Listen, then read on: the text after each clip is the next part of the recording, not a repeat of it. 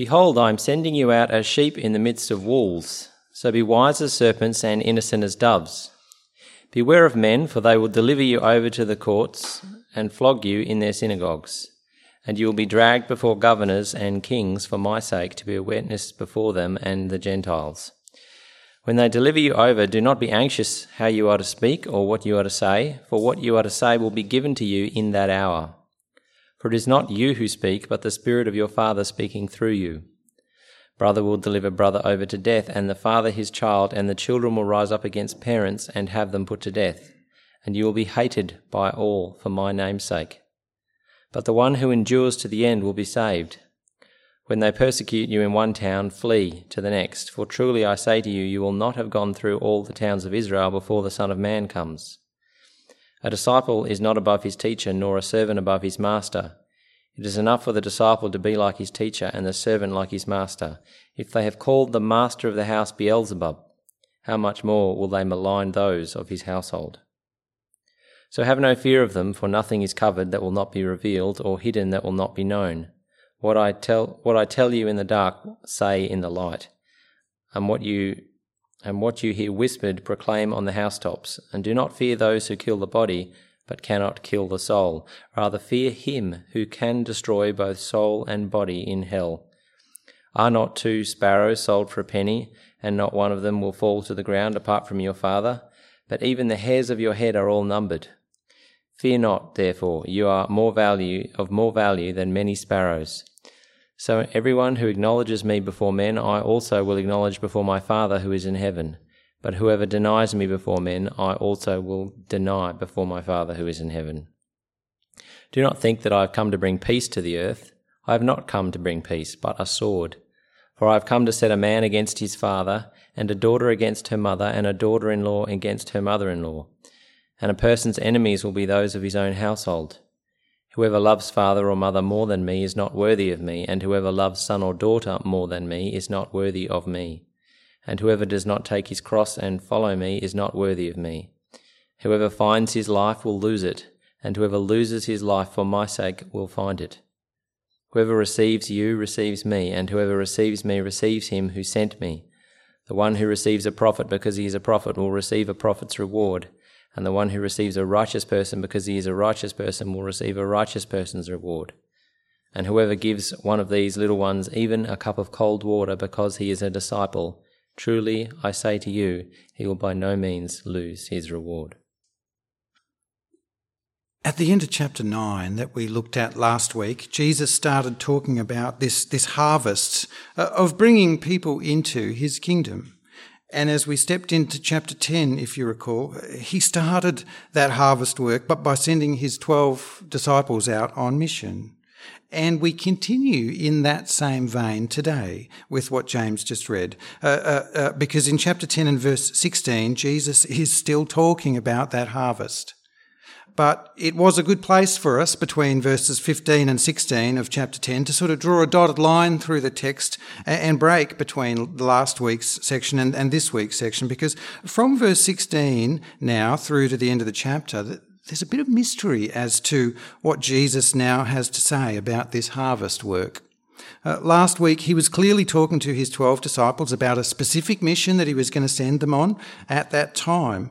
But from verse 16, Jesus now seems to be speaking much more generally about the work of his harvest than for just that particular mission to those particular men at that particular time. To be sure, he's still talking to his 12 disciples, but something has changed. These are more now like ongoing aspects of his ongoing harvest mission.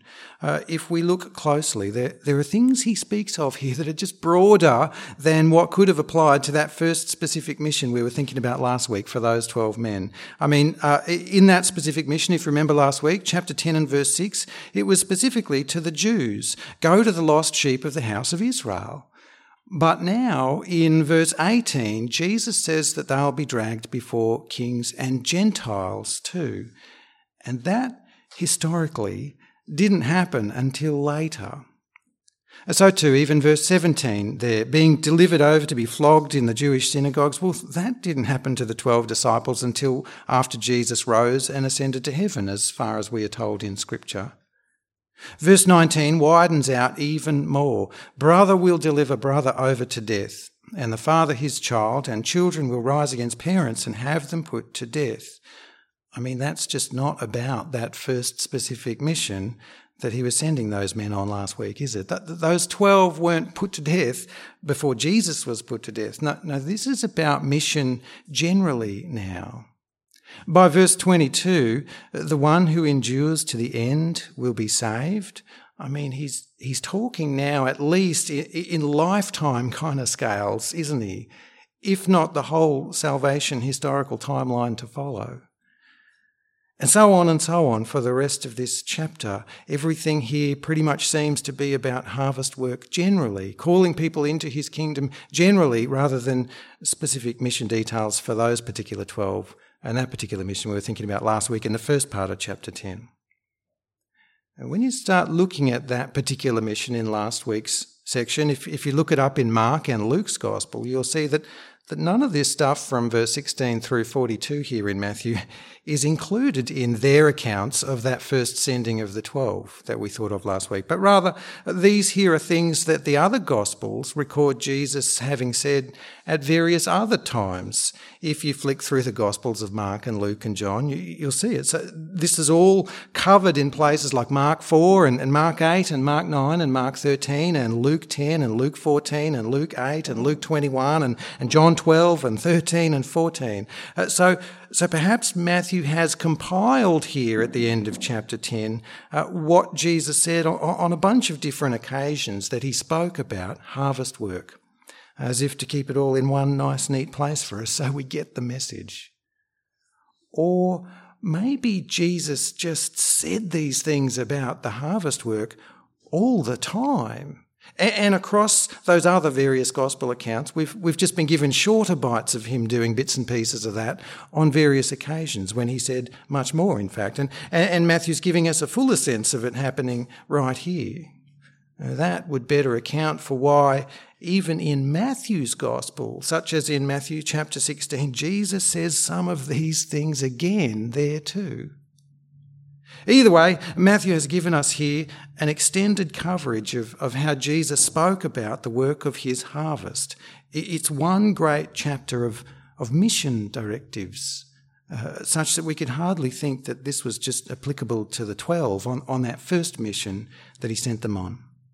Rather, it would seem that this longer and more general section that we're looking at today is not restricted to 12. It's not restricted to 72, who he sent a little bit later, but it's just about Christian witness generally. The one exception to all that seems to be verse 23. When they persecute you in one town, flee to the next. Truly I say to you, you will not have gone through all the towns of Israel before the Son of Man comes. I mean, that sounds imminent. That does sound a little bit like a specific thing for that first particular mission, doesn't it? Where the 12 were specifically supposed to go at first to the lost sheep of Israel. Mind you, we could translate the back end of that verse 23 more simply and bluntly. For truly I am saying to you, by no means should you finish the cities of Israel until the Son of Man comes. Which might just be to say, preach the gospel and keep preaching the gospel, even here in Israel, and despite the persecution that will flare up against you from time to time. Because the harvest is just ongoing until the work is done. Which, if so, would just have verse 23 fit quite neatly into the otherwise very generic and ongoing theme of the rest of this whole section we've just read from 16 to 42. Because across the rest of the text, what Jesus speaks of here does seem to fit into that longer kind of time frame. The things here extend beyond his first coming, that's for sure.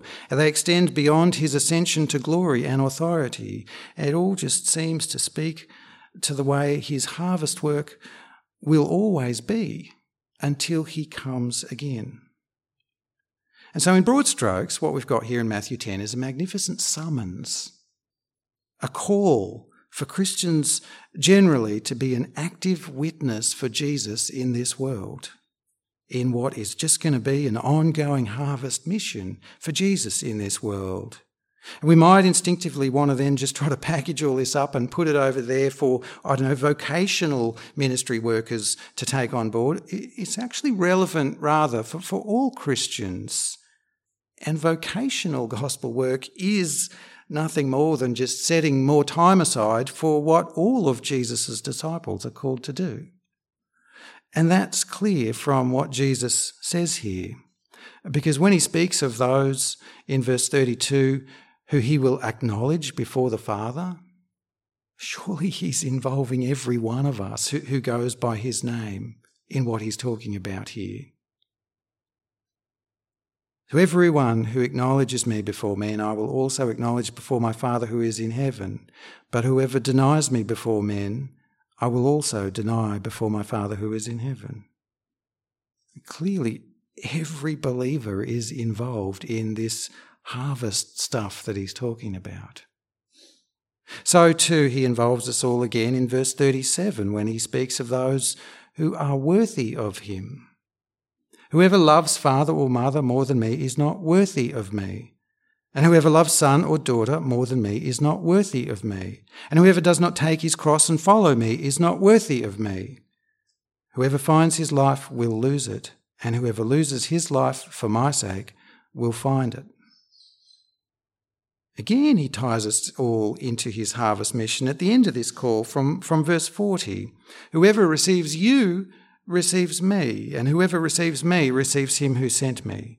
The one who receives a prophet because he is a prophet will receive a prophet's reward. The one who receives a righteous person because he is a righteous person will receive a righteous person's reward.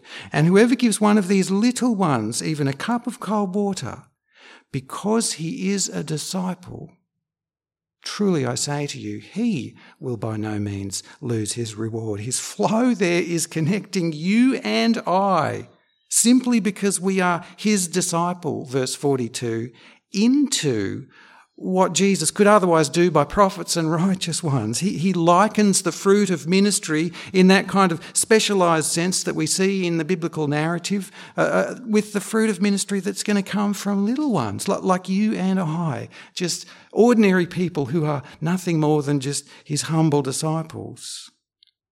We too, by the same basic call upon every believer, are tasked with bearing witness to Jesus in this world. So in several ways through this text, Jesus does involve us all in this harvest work that he's determined to have underway. We receive him, we follow him, we carry our cross, we acknowledge him before others in the world. His language here ties all of us into this harvest work. It's just part of being his disciple. All of which makes the other aspect that's threaded through this text a bit more difficult for us to hear today. Because the harvest work that surely we all are by default called into is a work that will bring division. Division in this world and therefore it will sometimes bring danger to us as we go about that work. See first that Jesus makes it clear that us speaking his gospel is going to bring a divided response. On the one hand, many won't believe the gospel. No matter how close they are to us in any other sense of understanding people, some people just will not believe in Jesus. Verse 34, do not think that I have come to bring peace to the earth. I have not come to bring peace but a sword. For I have come to set a man against his father, and a daughter against her mother, and a daughter-in-law against her mother-in-law. And a person's enemies will be those of his own household. Just because you receive Jesus as your Lord and Saviour doesn't mean your family and friends necessarily will too. Because many people will reject Jesus. And that different response, your acceptance of Jesus and their rejection of Jesus is just going to boil over now and then into unpeaceful situations, perhaps even hostile relationships. But some people, on the other hand, will receive Jesus when we share the gospel with them. Verse 40, whoever receives you receives me, and whoever receives me receives him who sent me. from our basic witness to Jesus, people can receive him and be saved. Infinite, eternal fruits from this harvest work that he has for us to do. What a glorious thought that part of all this surely is. But it won't all be like that, because the gospel just divides people. There's no getting around that. And Jesus is blunt with that here. He explains it to us that we are called to bear witness into what's actually going to be those divided responses. This is just the plain workaday reality of what this harvest work, bearing witness to Christ, will look like. Why is it then that we only ever seem to anticipate and plan and hope for a positive response?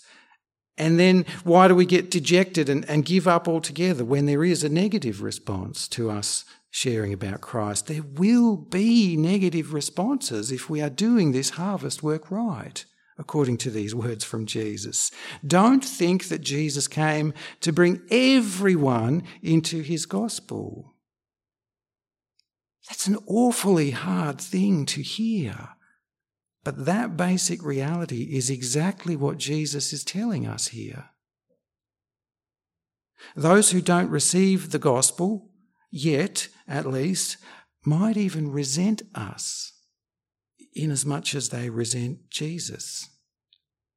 A disciple is not above his teacher, nor a servant above his master. It's enough for the disciple to be like his teacher. It's enough for the servant to be like his master. If they've called the master of the house Beelzebul, that is, if they regard Jesus as worthless, literally Lord of the flies, Lord of the dung, or in common speak, the devil, how much more will they malign those of his household?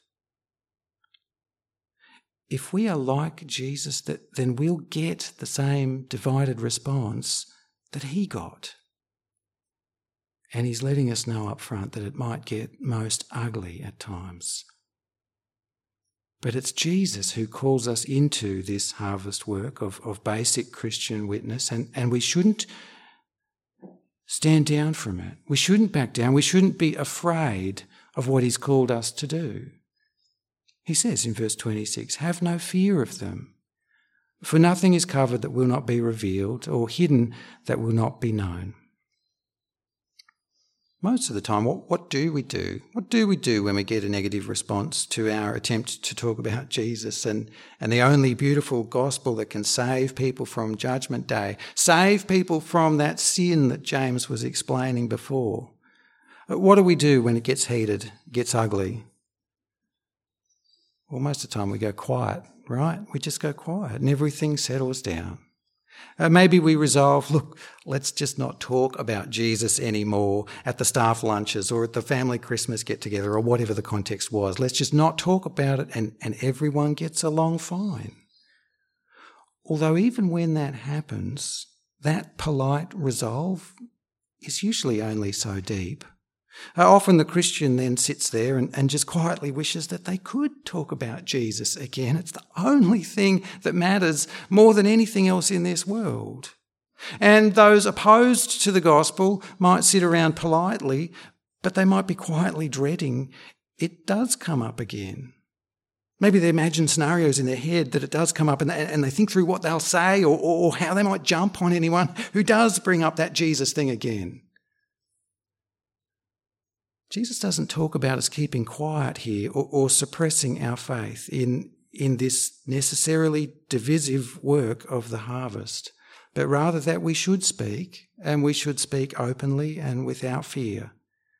Verse 27, "What I tell you in the dark, say it in the light. What you hear whispered in the dark, proclaim it on the housetops. And do not fear those who kill the body but cannot kill the soul. Rather, fear him who can destroy both soul and body in hell." We must have compassion for their soul. That must override our self-preservation and fears. Are not 2 sparrows sold for a penny? Not one of them is going to fall to the ground apart from your Father. But even the hairs of your head are all numbered.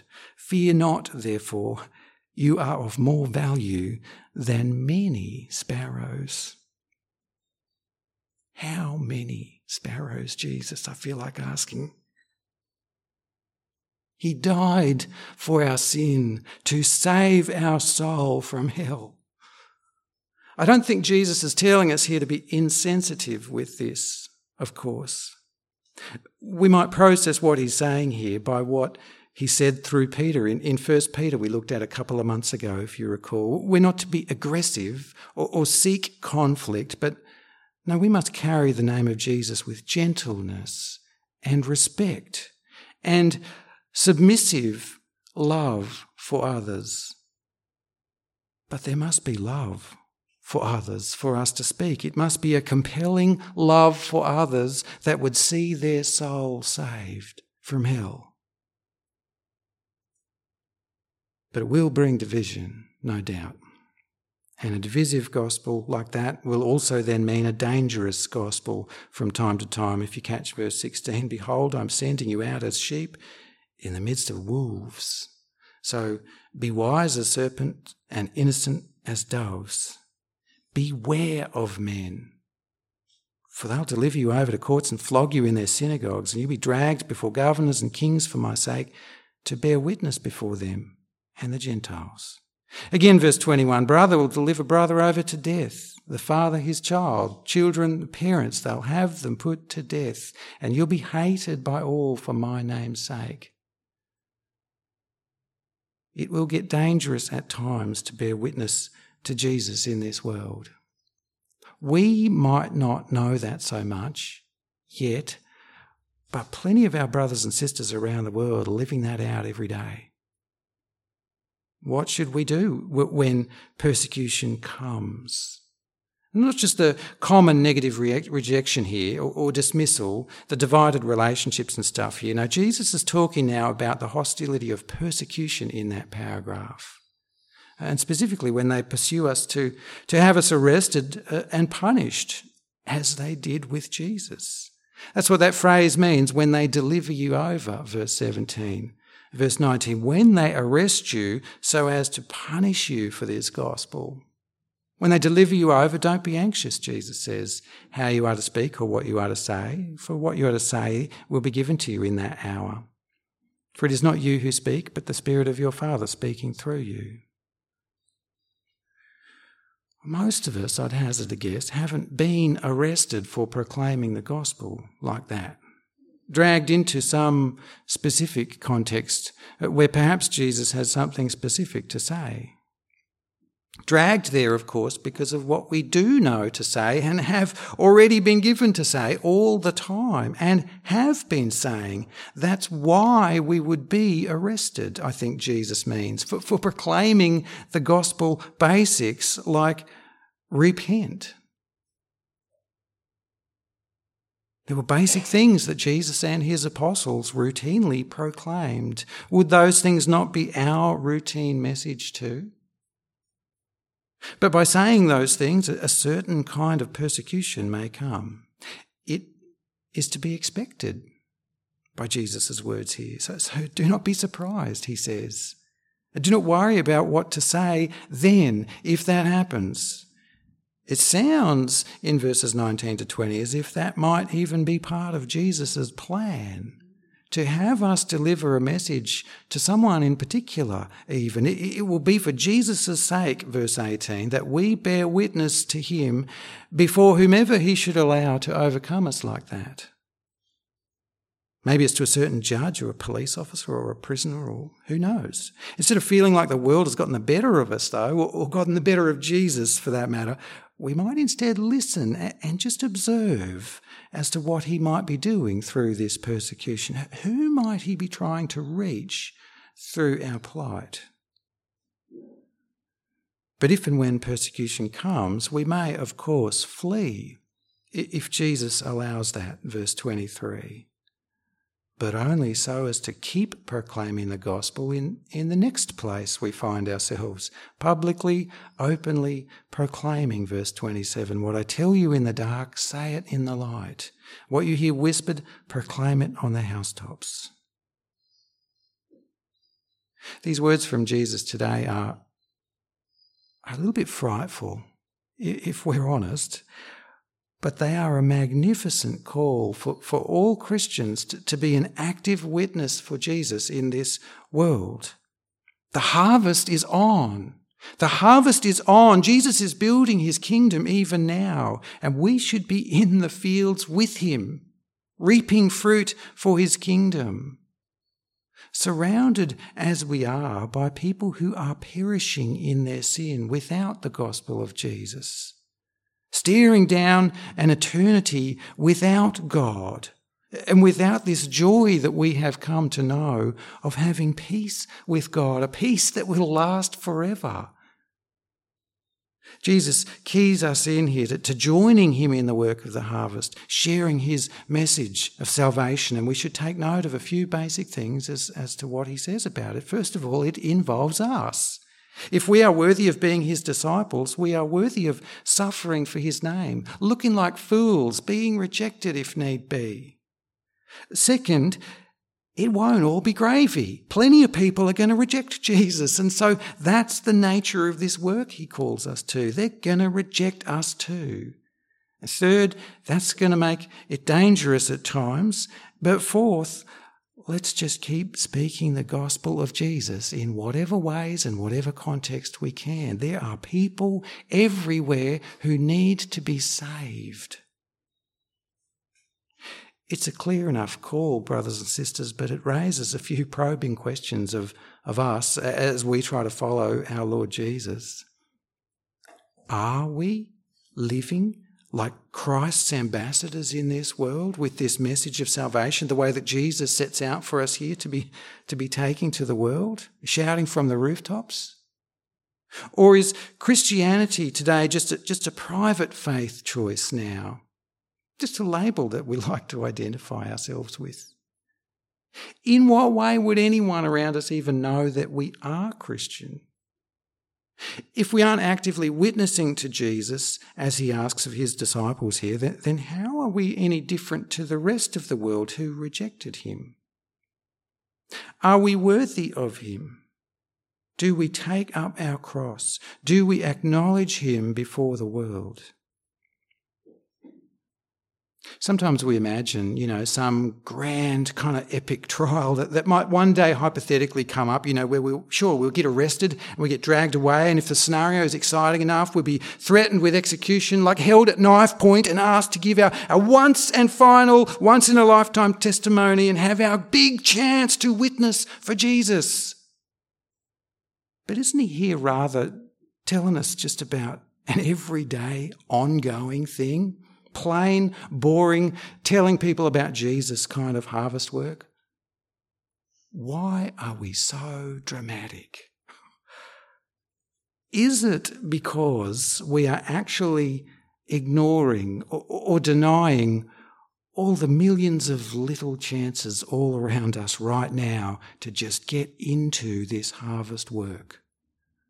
For the sake of his kingdom, for the sake of our fellow human beings' souls. This is the inevitable gospel. Every single human soul is guilty of sin. We have sinned against God. We have rejected God, neglected God. We have lived our own way as if he didn't even matter. We all deserve to be cut off from God forever. Cut off from every good thing, therefore, which, although we take it for granted, actually came from his hand. But God does not want that kind of hell for us. He loves us, and he is full of mercy. He gave us his Son, whom he loved, who intervened for us to carry God's right judgment of our sin upon himself, instead of it having to come to us. Whoever hasn't yet come into that mercy of God still stands condemned for the guilt in their soul. And yet anyone who just acknowledges their sin and lets their judgment fall on Jesus will fall right into God's mercy and forgiveness forever, to enjoy a living relationship with God forever. We cannot let that vital gospel sit in a corner somewhere gathering dust. Jesus is building his kingdom every day. Look around you and see that the fields have been white for harvest for almost 2,000 years, and they are still white today, which means his disciples are just necessarily on mission for him in this world. So by no means should we stop going through every town and city in his name with this gospel.